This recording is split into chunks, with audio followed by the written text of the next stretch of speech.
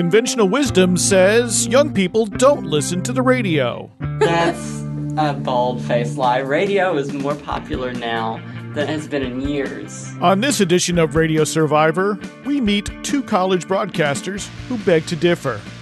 We also catch up on what's going on with non-commercial radio's most important music charting service. Welcome to Radio Survivor, the sound of strong communities. My name is Paul Reese-Manella. I'm one of your hosts, and joining me from San Francisco, California via Skype is Jennifer Waite. Hello, greetings. And Eric cannot be with us today, and we're going to nerd out on college radio. So he's going to, it's his loss, because he loves that when we nerd out on college radio. I know, he'll be bummed. He likes hearing about my tours also, so I'm sad that he'll get to hear the podcast, so. Yeah, he just doesn't get to participate. Yeah. It's all good. It's his loss, as we say. But yeah, we've got some college radio news to go over, and it's actually, it's college radio news, but it's actually news of importance to all of non-commercial radio, which includes commercial radio, includes internet radio of many sorts, including college radio, and it's important to the music industry. We're going to sort of follow up actually on I think something we've talked about many times before, and then we're going to talk about two stations that you toured last fall, correct? Was it last fall already? Yes, October. Wow, all right. See how far behind we are. But you knocked off a lot of stations in that loop through the Mid-South, I suppose we call it, the Ozarks. Yes, I know, and I'm still not done. It's like every day I have a feeling of guilt over not being on top of writing up all my tours, but it's kind of like that's the burden of getting out to visit so many stations is, you have to write it up. Yeah. Well, if folks would help out with the Patreon, we might be able to speed up that timeline there a little bit. I don't know.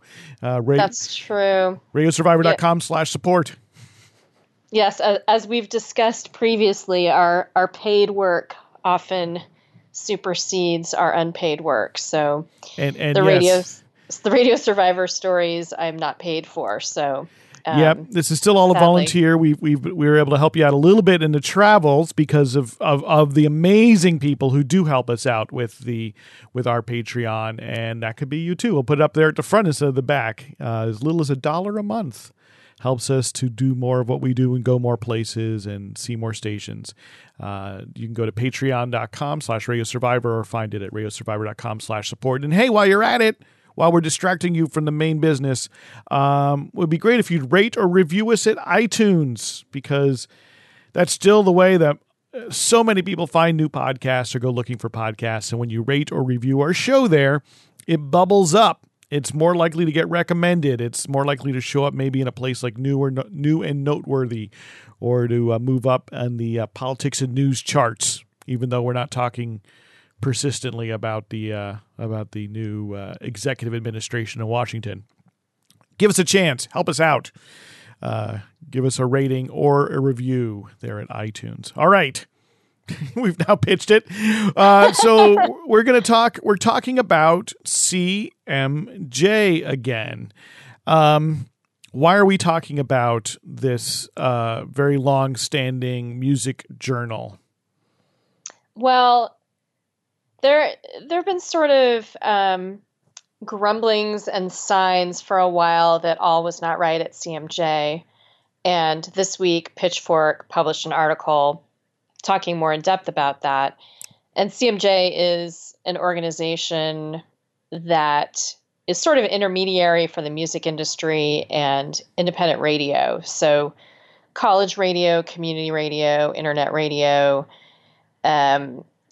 stations like that subscribe to the CMJ service, and as part of that, submit weekly charts of their most played albums to CMJ, and CMJ compiles these into these overarching charts that then they provide to the music industry. And it all involves subscriptions. So people who are musicians or record labels subscribe to CMJ to get access to this data about what independent radio stations are playing. And then radio stations pay CMJ a subscription in order to partake in this service. So it's in the news because Pitchfork is reporting that for the second week in a row, CMJ did not publish its weekly charts. And people are also saying that the last known employee of CMJ may have just left. And we've written about and talked about in the past year about a number of people leaving CMJ, and things have happened already, like content on their website has slowed down. So there hasn't been any new content on the website since last summer. Although there's some public information on the website that anybody can see. So they had some editorial content that stopped last summer. And then they had public-facing charts, so kind of like a summary of the charts. And the last one of those was from December 2016. And then social media for CMJ stopped last summer as well. So, a lot of people have been sort of uneasy about what's going on there. But the charts, despite all of this other sort of flux, the charts have been being published every week. So stations have continued to submit what they've been playing to CMJ. But after having charts not published for 2 weeks in a row, Pitchfork wrote this article about CMJ diving into everything that's been going on. So, just from my own college radio connections, I know people have been struggling to get in touch with people at CMJ even over the past year. So, like, if you want to renew your subscription, sometimes people have had trouble doing that. So, and I think, that we talk about subscription, it's important to point out that the roots of CMJ are as a journal. It was a print journal for 20 some years that, in addition to publishing these charts, also published articles about artists, often reported about radio stations themselves. Was sort of, a kind of alternative music, college music journal beyond just these charts. And that legacy moved over to the web a number of years ago. But it seems as though now all that is almost kind of left is just these charts. And of course, also as we talked about last fall, they would hold a big conference and festival in New York City every fall. And the reason we talked about CMJ last fall is because it looked as though the annual music marathon wasn't going to happen in fall 2016, although there were still, the folks in charge of CMJ were saying, oh, no, it's still going to happen, even though it seemed kind of late to pull it off. And as it turns out, it didn't happen. And so now we're sort of the marathon's not happening or hasn't happened in the last year. There's no more sort of editorial content. There's no more articles. There's no more print paper. The website seems to be mostly fallow. And the last thing that was going was the charts. And now it's been 2 weeks without a chart. Is that kind of an accurate summary of how we got to where we are? Exactly. And thanks for bringing up the marathon, because that was, that's something that really caught everyone's attention when it didn't happen last fall. So yeah, that's kind of the status. And the other thing that happened in December, a lawsuit was filed. A couple of employees filed a lawsuit saying that they hadn't been paid, I think, for about 6 months. And so, yeah, there's uncertainty at CMJ. The owner of CMJ wrote to some folks, calling for patience again. So it's kind of similar to what we heard after the marathon. So CMJ is not saying that CMJ is dead. They're not saying that charts are dead. Right. They're saying kind of hold on, we're trying to get things figured out. But in the meantime, a lot of people I know in college radio, it's making them sort of nervous. So some stations have started, and people appreciate having a place to send their charts, because college radio does have a connection with the industry. And by publishing your charts, musicians and labels see what you're doing, and sometimes that means that you'll get sent more free music. Yeah, I mean that for your station. Yeah, exactly. I mean, I think that's for folks who may not have worked in this side, as a music director, or weren't always aware how stations get their music.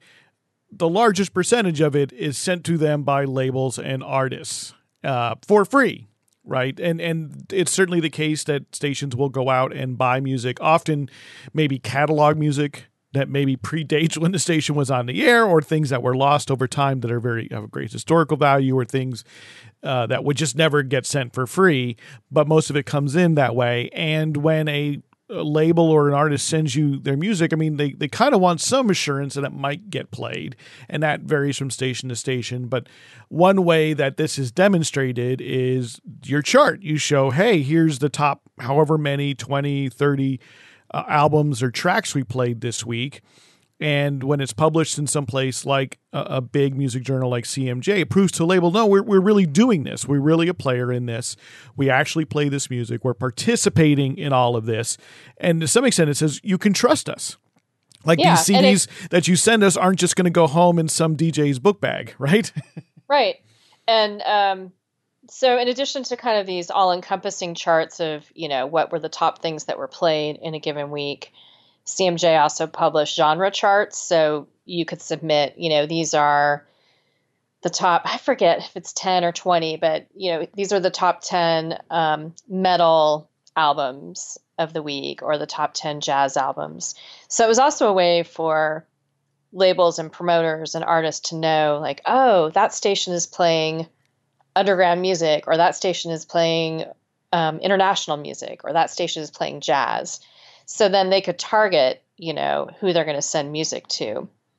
So with CMJ charts being sort of uncertain, and people have been feeling this uncertainty for a while. So some services have been sort of in the wings creating alternative services, alternative charts, alternative charting services.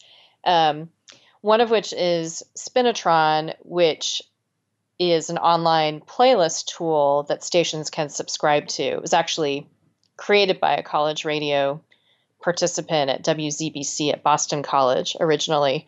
And so if you subscribe and use that service, it's automatically compiling charts, which is really cool. And so now those are being published in a more official sort of way. And so it's automatic. If you're already using the Spinitron playlist tool, then your charts are there. And then another company, the North American College and Community Radio Chart, or NAC for short, had a soft launch last summer and then officially launched this January. And so they've started collecting charts from radio stations. And I think they're now up to maybe 200 stations reporting charts to them, and it's free. So I think for some stations, like if they're feeling CMJ is uncertain, some have started to report to NAC because why not? It's free. And then so if they use Spinitron, then they're already contributing to Spinitron for all intents and purposes. Yeah. So there are these two services. And then Medium Rotation, which it used to be an online community for college radio participants, kind of like a chat board. That website got resurrected and in October, and they're publishing Spinitron charts in a more chart-like format maybe than on the Spinitron site. So they're kind of packaging it up and then offering some editorial describing what happened during that week in college radio charts. So looking a little bit more like Billboard in that way. Yeah. So and both sites have a little bit of editorial. Medium Rotation has a blog. They've actually mentioned Radio Survivor on it, which is nice. So they're starting to write blog a little bit about the culture of college radio and about what's going on in the charts. I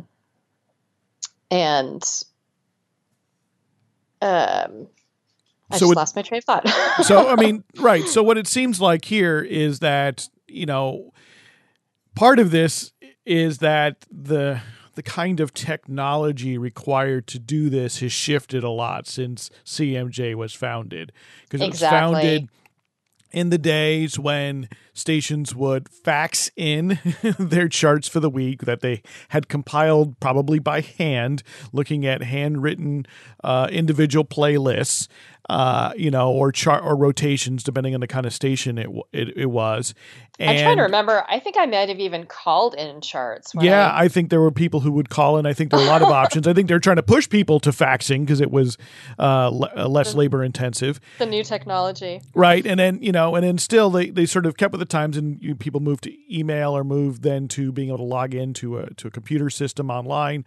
But, it was a print publication, and people still relied upon it. And, sort of everything moved online, and CMJ moved with it. But that sort of then opens the door to other players, because you don't need to print things. You don't need to have the same kind of staffing to have to sort through all these, handwritten or printed out charts. So much easier. And it doesn't seem like it really doesn't seem like there were tons of companies or organizations waiting in the wings to do this, so much as that with CMJ apparently faltering, and those signs of faltering having been sort of clear now for going on about 18 months, folks said, hey, this is still an important service, and perhaps was the most valuable service that CMJ had to offer on a consistent basis. We need to step in. This is important. This is good for the validity and the sustenance of music on community and college radio on the one hand, and on the other hand, there's sort of an independent-minded music industry that relies much more on this than the industry that relies on the next hit single from Beyonce. Yeah. And I mean, kind of along with that, I might add that the North American College and Community Radio chart was started by some people who were music promoters. So, they see the value, promoters and labels see the value in having access to these charts. They also like to see what music a station has added in a given week. And that was another service that CMJ provided in addition to charts. They would have lists of, here are the albums that were most added. Right. And that means that they record libraries. Right. Literally started getting played on air that week. Yeah. So, and that's something, if you're a music promoter, you might spend a lot of time hounding college radio music directors, asking them, oh, did you get our CD in the mail? Did you add it to rotation? Is it getting played? And so to take a little bit of, it takes a little bit off of the music director if people in the industry can just look at these charts and lists of what's being newly added to stations. Right. And you'll see that in advertising. You don't even have to look at like a CMJ. You could even look at some of the sort of corporate commercial radio journals online, like All Access, and you'll see ads for, an album on the country charts or the pop charts that says most added this week, and it'll list off maybe some of the most prominent stations. In CMJ, you'd see the same ads, only they might list off WFMU or another well-known community or college station. Because again, the other station would say, oh, well, if this station, will add it, maybe we should consider it, or know. Exactly. It has that sort of there is a peer group, if you will, but. It seems to me that this is going to be hard to walk back from. Now, I don't want to dance on anyone's grave. I really don't, because CMJ is, I think, in my opinion, at the very least, has provided a truly valuable service to independent music and independent non-commercial radio for a very long time. And it's had its ups and downs, and it's, like any organization that lasts that long, it's made mistakes. But for the most part, it's been a very consistent, stalwart service. But with the loss of the marathon, right, and then sort of the loss of the editorial content, the charts is all that's left, and I'm not sure if they come back after so many weeks, if the stations will come back or the labels will come back, because there's going to be doubts in your mind: is this going to be worth our money and our effort at this point, especially if there are these other services kind of picking up the slack? What would make folks move back to CMJ, which otherwise starts to look like an anachronism? I know It makes me really sad. As a longtime college radio person, I have a long love for CMJ. And the first time I went to New York City was for a CMJ music marathon when I was in college. And I really appreciated the breadth of services they provided. So it's been sad to see all of that whittling away, particularly in the past year. And you and I went to a CMJ regional conference in Portland that was super cool. And I was hoping that that was kind of a sign of things to come, that CMJ would actually be expanding and doing more than just the New York Marathon every year.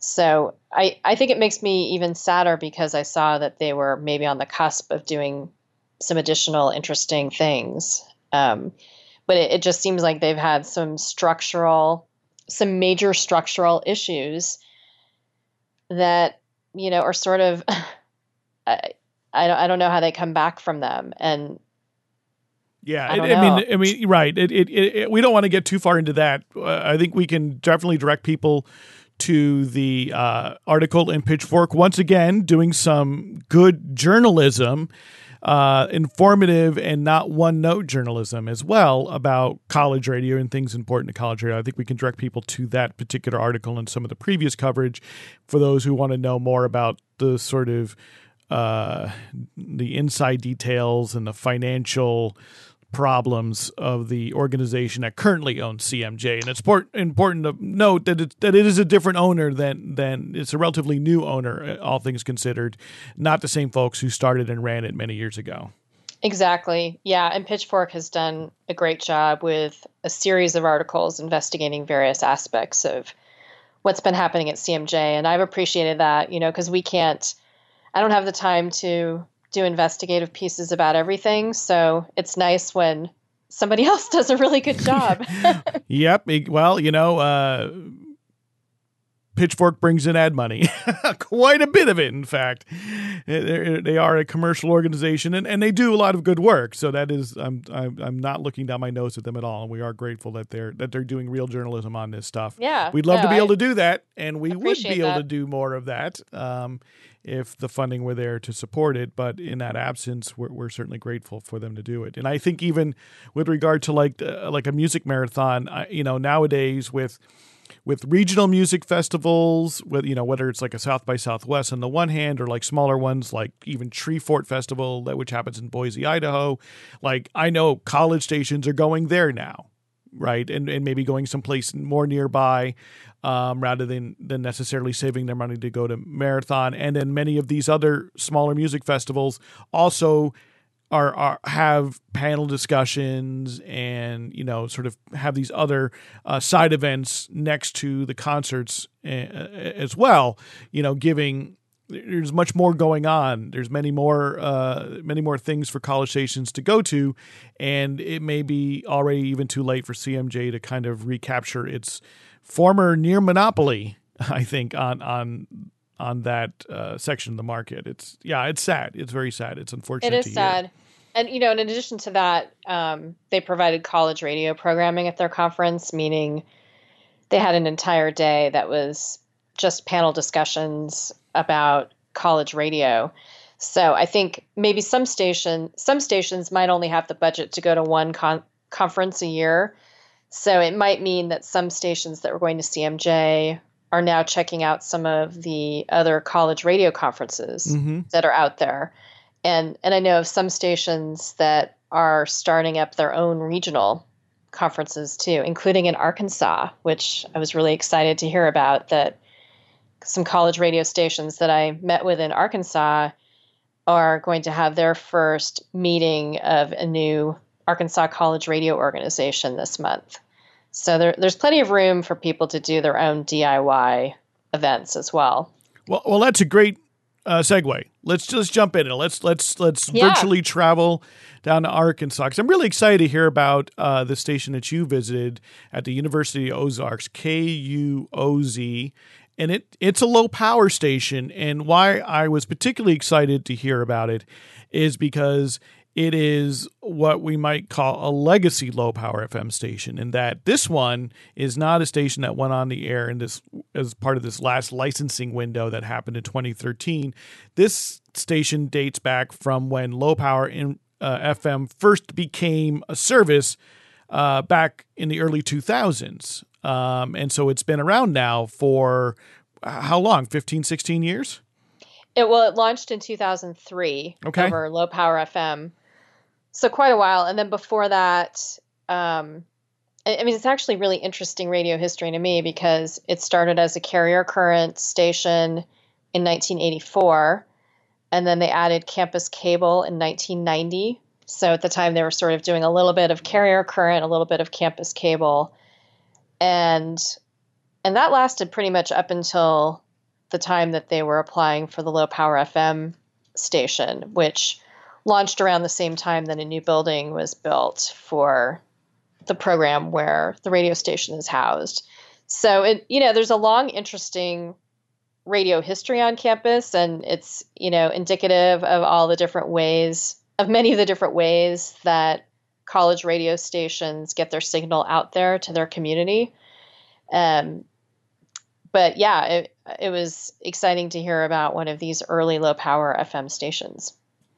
Yeah. And I mean, it's interesting that they had this service, and it sounds like, the station stayed running when it was carrier current, which is a low power unlicensed AM, and then campus cable, which I assume that means that they were either piped in via basically speaker to some places, or was there like a campus cable TV system that you could hook up a radio? Do you know?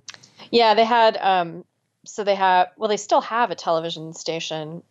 So it was part of, I think, the system where their campus television, it was part of that whole system. And so maybe like a few hours a day, the radio station would be on that signal. Oh, right. Probably with like a community bulletin board or something, sort of like static changing text and such. Exactly. And that was really common. And it sounds like when they started broadcasting over the campus cable, it was super exciting for the students because they felt like they were getting a bigger audience than with carrier current. And that probably prompted them to think more about, what if we could get even bigger, with low power FM and reach the whole community. It's in a small town in Arkansas called Clarksville. And as I was driving there, I kept thinking about the Monkees song. Yeah, I was going to ask you, did you take the last train? The last train to Clarksville. And it was so funny because I found out, as I was writing up my piece a few months after the visit, I found out that the first song that was played on the carrier current station there was actually the Monkees song, The Last Train to Clarksville. Of course. It's too apropos an opportunity to turn down. I know. It turns out that the song is really about sort of a mythical Clarksville, so not necessarily about Arkansas, but, it's still a nice connection nonetheless. And it's a really small school, right? This is not an enormous university. Yeah, the school has around 700 students. So I'm not sure that I don't know if it might be the smallest student population. It might be the radio station at the smallest school that I've ever visited as far as population of students. So when I arrived, the person I was supposed to meet with wasn't there, but somebody else in the building was like, "Oh yeah, he's my roommate. I'll give him a call." And I was like, "Oh wow, that's a crazy coincidence." And then later on, when I realized that there are only 700 students there, it kind of made more sense that probably everybody there knows everybody. And but it was very. I met with two of the student managers. One operates sort of as a station manager, and one is largely the music director, and they were both incredibly welcoming, even before my visit, like very responsive over Facebook, which is interesting. Like often I have a hard time getting in touch with people at radio stations, so sometimes I'll resort to Facebook. And it turns out that their website is sort of stagnant because the university is working on revamping, I guess, all of the web properties. So the schedule information and everything about the radio station on their website is super outdated. So they're often using Facebook and other social media as the more up to the minute place to be promoting station news and events and radio shows. So it turned out that was the best way to actually reach somebody at the station was through a Facebook message. Well, and I mean, frankly, that makes sense. I mean, that is really a dominant communications methodology, not just for young people, but in general these days. It seemed interesting to me that they are resilient in that way and turning to these tools to keep their presence online fresh. And I think you mentioned to me that they do Facebook Live events, correct? Oh, I don't know about that. Okay, so maybe I made that up. They may, but they definitely emphasize having their shows online and using, like, say, services like SoundCloud to keep to make their shows accessible. Yeah, and that's not uncommon. I've been to a lot of stations where, as part of their archiving, they require DJs to post their shows on SoundCloud afterwards. And I forget if KUOZ actually requires that, but a lot of stations do have that requirement. So it's interesting to see how tools are used at different stations, and not every station has the ability to post their own archives. So people are pretty nimble as far as finding the resources that are available. Well, right. And there are services like SoundCloud or Mixcloud, which is another service which is free. I know a lot of stations use because they specifically permit you posting mixes, which is basically your radio show, right? Is basically one long mixtape. They take care of the royalties. As a publisher, you don't have to pay them. I don't really know how that works, but I do know that it does work. And in fact, I listen to Mixcloud all the time to go check out both radio shows and people's different mixes. And I know a lot of stations take advantage of that because, right, a lot of times working out all the technical details, not to mention the licensing, which is very different, the royalties you have to pay, which is very different online than what you pay for putting it out over the air or over even just putting it out on a stream versus on demand. Do they have a live stream? Do they broadcast online otherwise, or is their footprint? Yeah. Okay. Yeah, they definitely do. And you know what? I'm going to go back and correct something. It turns out their cable was actually cable access, so it was more than campus cable. Oh, okay. So like a public access channel that would have gone out to the larger community then. Yeah, so that's why they were excited about having a larger audience because it was, the community of Clarksville as opposed to just the campus. Absolutely. And I've seen that that's a fairly common phenomenon as well. I remember going back a number of years when I lived in Champaign-Urbana, Illinois. The local community college, Parkland College, has a radio station, 88.7 WPCD, I believe. But Parkland College also had a public access TV channel, right, that had programming, had some, I think sometimes sort of like Learn at Home. That's what we used to sort of call like distance learning programs. And then they would run kind of a bulletin board, when they didn't have regular programming on that, would have community event listings, tell you what's going on at Parkland. And in the background, they would run their radio station, WPCD. And that's, I think, how I first learned about it was actually encountering it on cable, not on the radio, going back now 25 years or so. Yeah, I mean, it's cool that people discovered college radio that way. I love that story. And so you had a chance to talk with a couple of folks there who are students and who manage the station, and it's great. You had a chance to pose a very provocative question to them.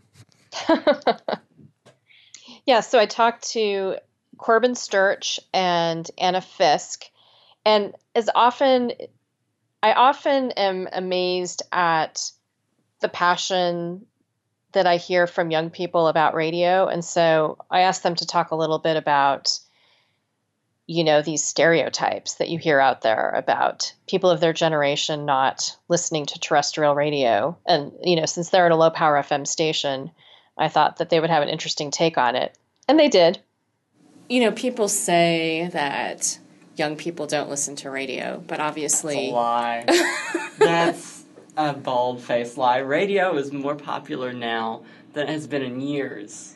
And I get feedback from, people I know all the time. Like, hey, I heard this is there a way that maybe this could also be put on there? Like, I literally, at least weekly, probably twice a week, hear from just somebody I know, maybe not even close to, but they're just like, you work on the radio, right? I'm like, yeah. They're like, so, like, what is this show? Or, like, what time does this come on? Literally, people come to me and ask me that. Not just, like adults, but other students, so young people. Doesn't matter what your age, you probably listen to the radio at least at some point. I mean, honestly, who sits in their car with silence? Actually, 21 Pilots. That's a bad example. I've sat in my car for like 12-hour drives in silence. When my radio's not working. That's so great to hear, because again, it's this constant, I feel like here on the show and on our website, we constantly raise the flag to say, no, radio is not dying and is not dead. And that, yes, perhaps people who don't really listen to radio, but if we really kind of take a step back, radio is one of the most popular types of media in the United States and certainly around the world. And here you have a couple of students at a college station, ostensibly in their late teens, early 20s, assuring you that, yes, they still listen. Yes, I know. And they appreciate it. So, yeah, it was super fun to talk to them. And you had a chance to visit another station. So this is a newer station, a community station, but also low power FM station, KPSQ. And so where are they located? They're in Fayetteville, Arkansas. So this was actually my very first station visit in Arkansas. And I think it was like a 3-hour road trip from Little Rock after I landed in Arkansas to go to Fayetteville. And so we already heard my trip to University of Arkansas station in Fayetteville. And then KPSQ is in the old downtown, or I guess historic downtown Fayetteville. There's this great community square. And unfortunately, I was running super late, so I missed. They were having a monthly art event on the square that the station was hanging out at. But I got there late and got there after dark to visit KPSQ, which is a very new low power FM station. The license is held by the Omni Center for Peace, Justice, and Ecology. And what's really cool to me is that the station is actually housed in a hotel. It's in the Chancellor Hotel in Fayetteville. So I arrived at the hotel and, went to the front desk. And so where is the station within the hotel? It's upstairs. So it's not like in the lobby. It's not like something which someone could, or, someone who's checking in could wave hello at the DJs or something. No, but it's funny because, I'm kind of, I'm used to arriving on a college campus and sort of trying to get my bearings, and figuring out where the radio station is. But I'd never walked into a hotel, sort of trying to get my bearings, wondering where the radio station is. Right. So I took the elevator up a few floors to the hotel to the station. And during my conversation, I found out that, so when they had been searching for their transmitter, for a site for their antenna, they thought about approaching this hotel because it's one of the tallest buildings in town. In fact, it might be the tallest building in town. And so they approached the hotel about putting their antenna atop the hotel. And the hotel was like, yeah, sure, that we could do that. And, do you want studio space too? Dream big.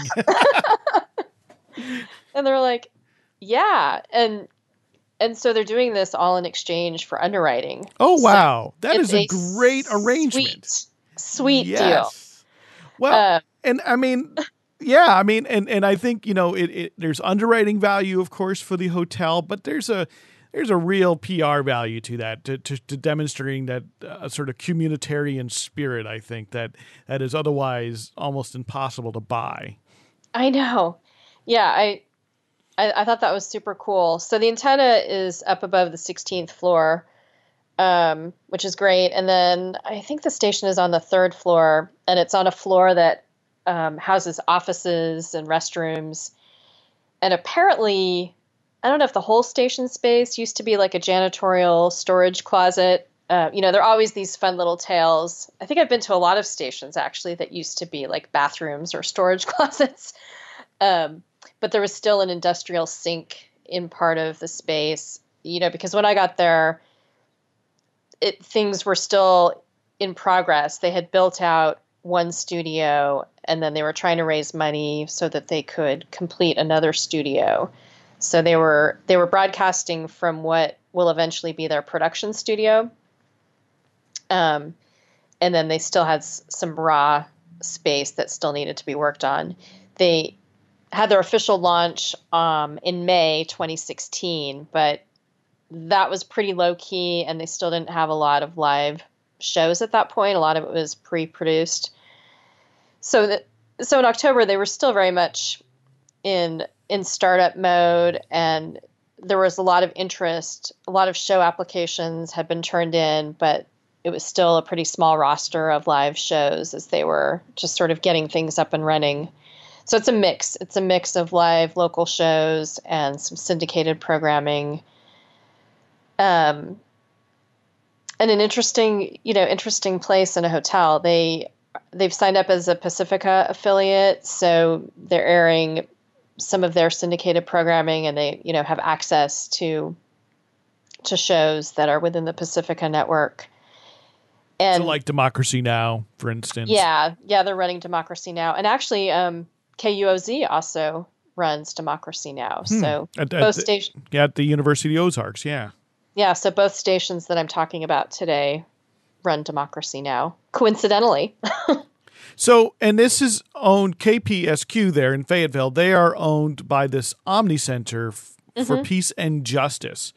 What do you know about this organization? Because often we've seen, in many cases, we talk quite a bit, of course, about stations that are owned by universities and colleges, or sometimes they're nonprofits that seem more having been put together for the purpose of starting a radio station.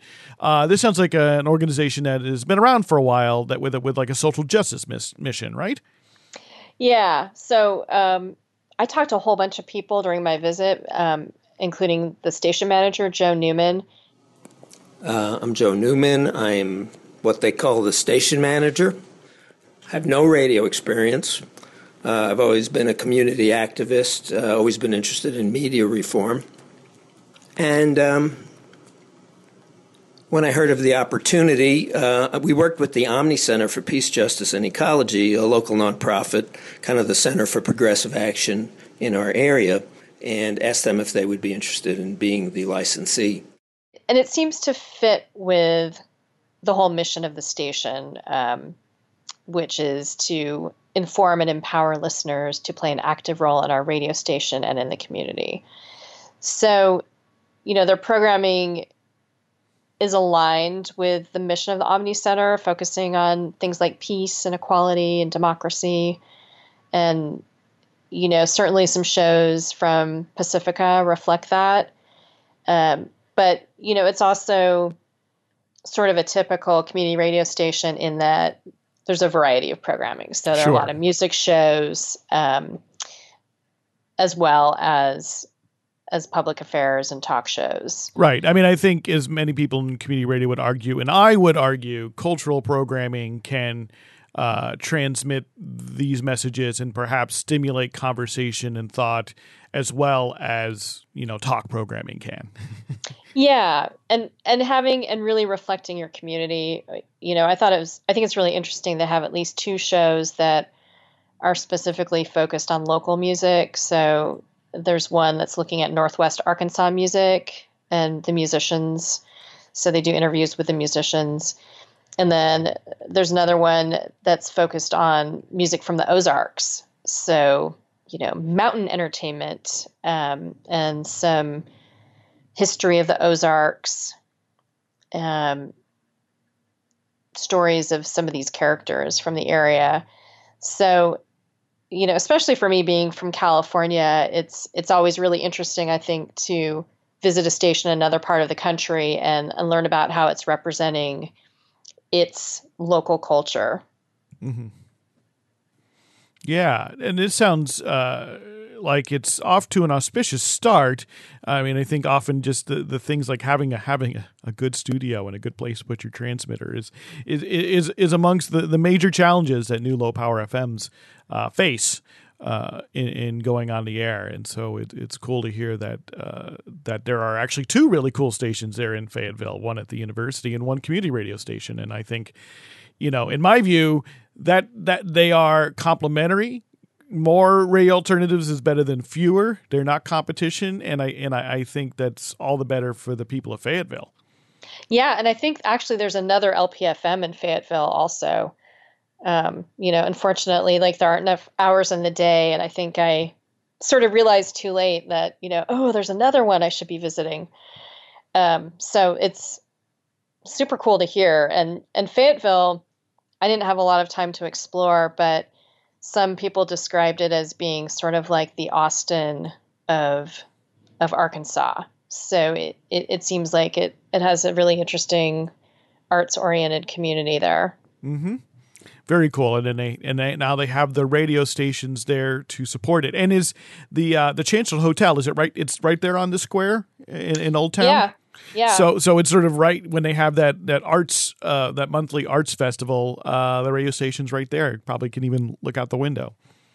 Yeah, and they were. I was supposed to arrive in time to kind of see them in action, but I think they were out there handing out promotional materials during. It's like a first Fridays or first Thursdays, whatever day of the week it was. Right. It's a common sort of community art theme. I think a lot of cities now run these kind of like first Friday, first Thursday sort of arts gatherings where people either go into studios or artists bring their work out onto the streets. It's a wonderful thing. And that's, people ask me all the time, both, from new LPFMs and from existing stations, but also podcasters, what can we do to raise the profile? What can we do to market our station? And they often, they want to know sort of like, they want to know these, like, I think marketing tips that you would use for if you were selling a new widget, right? Or you're selling a new like subscription box. And so it's like, well, really, especially for low power FM, but I think this goes for community podcasting and other community radio too. Like, get out on the streets. Walk out there make some flyers up, spend a few dollars on photocopies, put on your radio station t-shirt. And if you don't have one, get one made or get a radio station hat and go to where people who clearly care about community things, farmers markets, art festivals, first Friday, first Thursday kind of thing, and press some flash, go out there and make sure people know about it.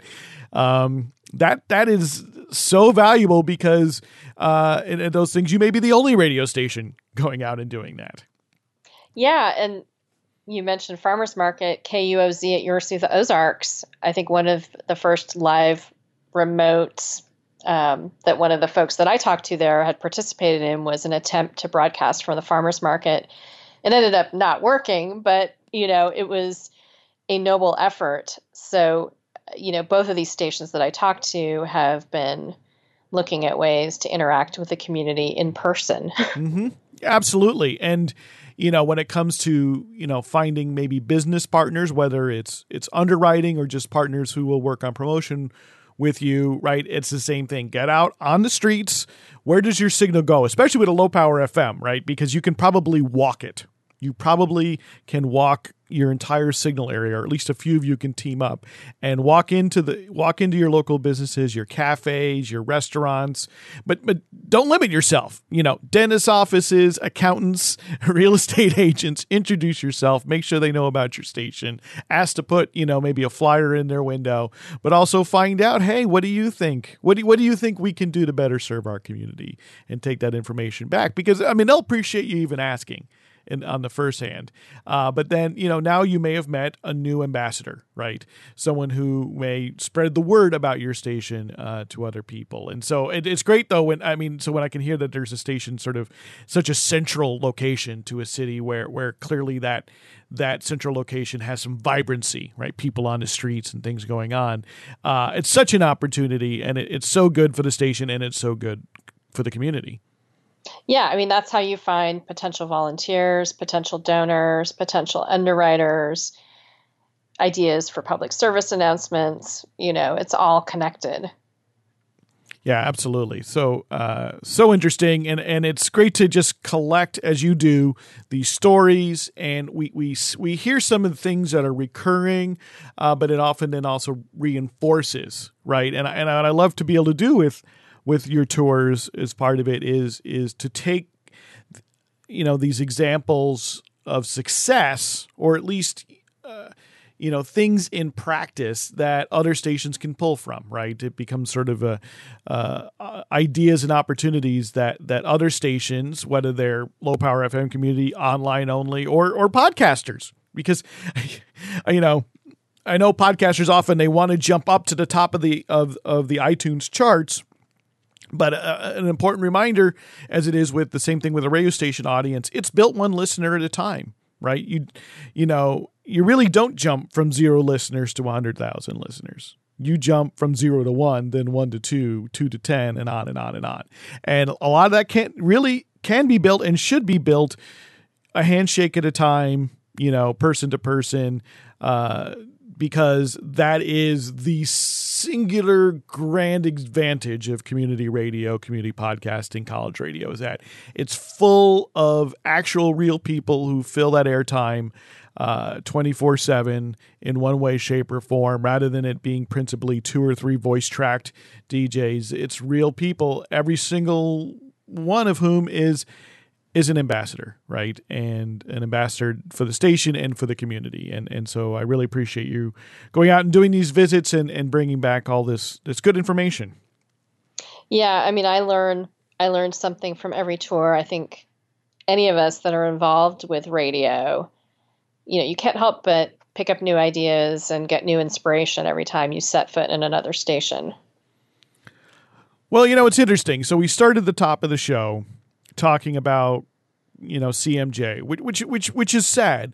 And yet what we also hear about, and what you reported on, is folks coming in now to help make sure that there's still these services, these charting services to serve radio. And they're not doing it right because they're looking to take down CMJ.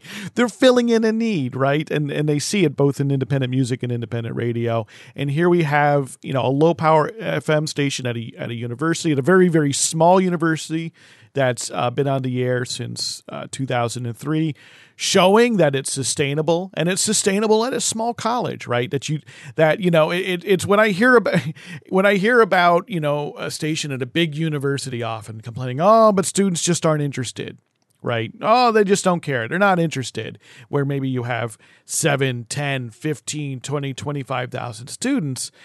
Just that little voice in the back of my head goes, well, are you sure?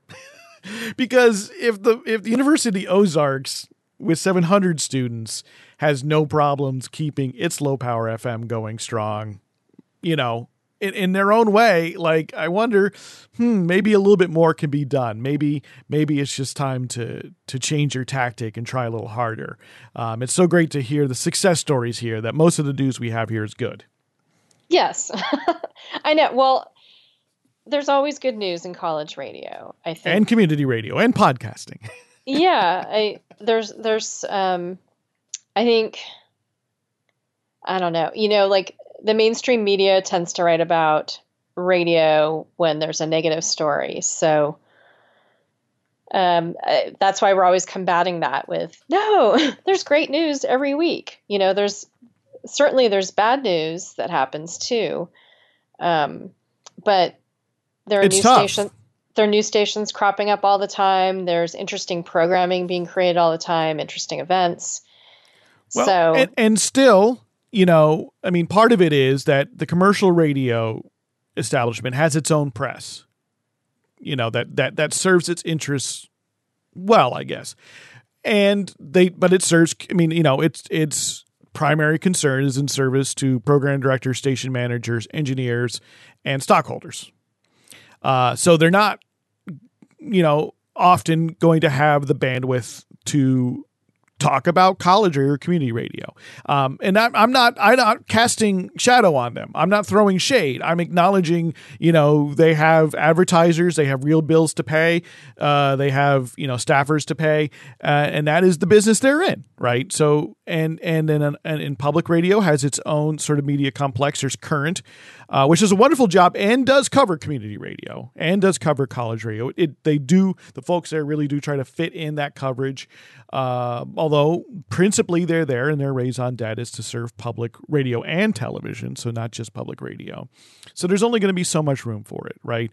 And so outside of that, right, where else, where's the coverage? We understand that it's only going to get so much coverage anywhere outside of people who really care about community in college radio, and community broadcasting in all of its forms. And, it's great, as I said earlier, it's so great that Pitchfork has taken an interest in covering these stories in college radio and about CMJ. And but otherwise it's us. Really. I mean, the NFCB has stepped up a little bit of what they publish, with Ernesto Aguilar, a friend of the show, writing many more pieces and doing more of his own kind of reporting for NFCB. But he's just one guy, and that's just a little tiny part of his job too. So, it's up to us to hold that torch. I know. Well, and Radio World, which, I contribute to Radio World as well. So I'm often pitching college radio stories to them, and they have some online only content too. They have regular columns from College Broadcasters Inc. sharing college radio news. So I think Radio World is definitely trying to absolutely. They really do. More voices. Absolutely. But, again, they are there to serve the larger radio industry as a whole, right? They are not there just simply to serve college and community radio, and they serve and for Radio World, their audience includes, as an international audience, their audience includes both people in the commercial and public radio and community college. It's a large constituency, and with a lot competing for their time, and much of what they focus on has an engineering bent, which is sort of universal, like it's applicable everywhere, but it isn't necessarily specific to college and community radio. And a lot of it, they do a lot of policy reporting, which is also really important, but they're thinking about, 10,000 some stations across the country that they need to serve with this information.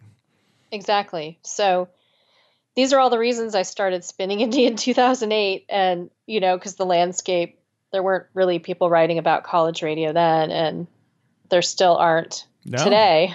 No, but you've been doing it now. You've been doing it, of course, with Radio Survivor with us. We're very grateful since 2009. We've been covering all of these things now with the podcast. I feel like I've now lapsed into a pledge drive. So I'm just going to give you the call. I'm going to give you that call to action, which is please go to radiosurvivor.com/support, because we could do so much more. I mean, sometimes it's a little frustrating even being us, because we know we could do so much more if any one of us could dedicate more time.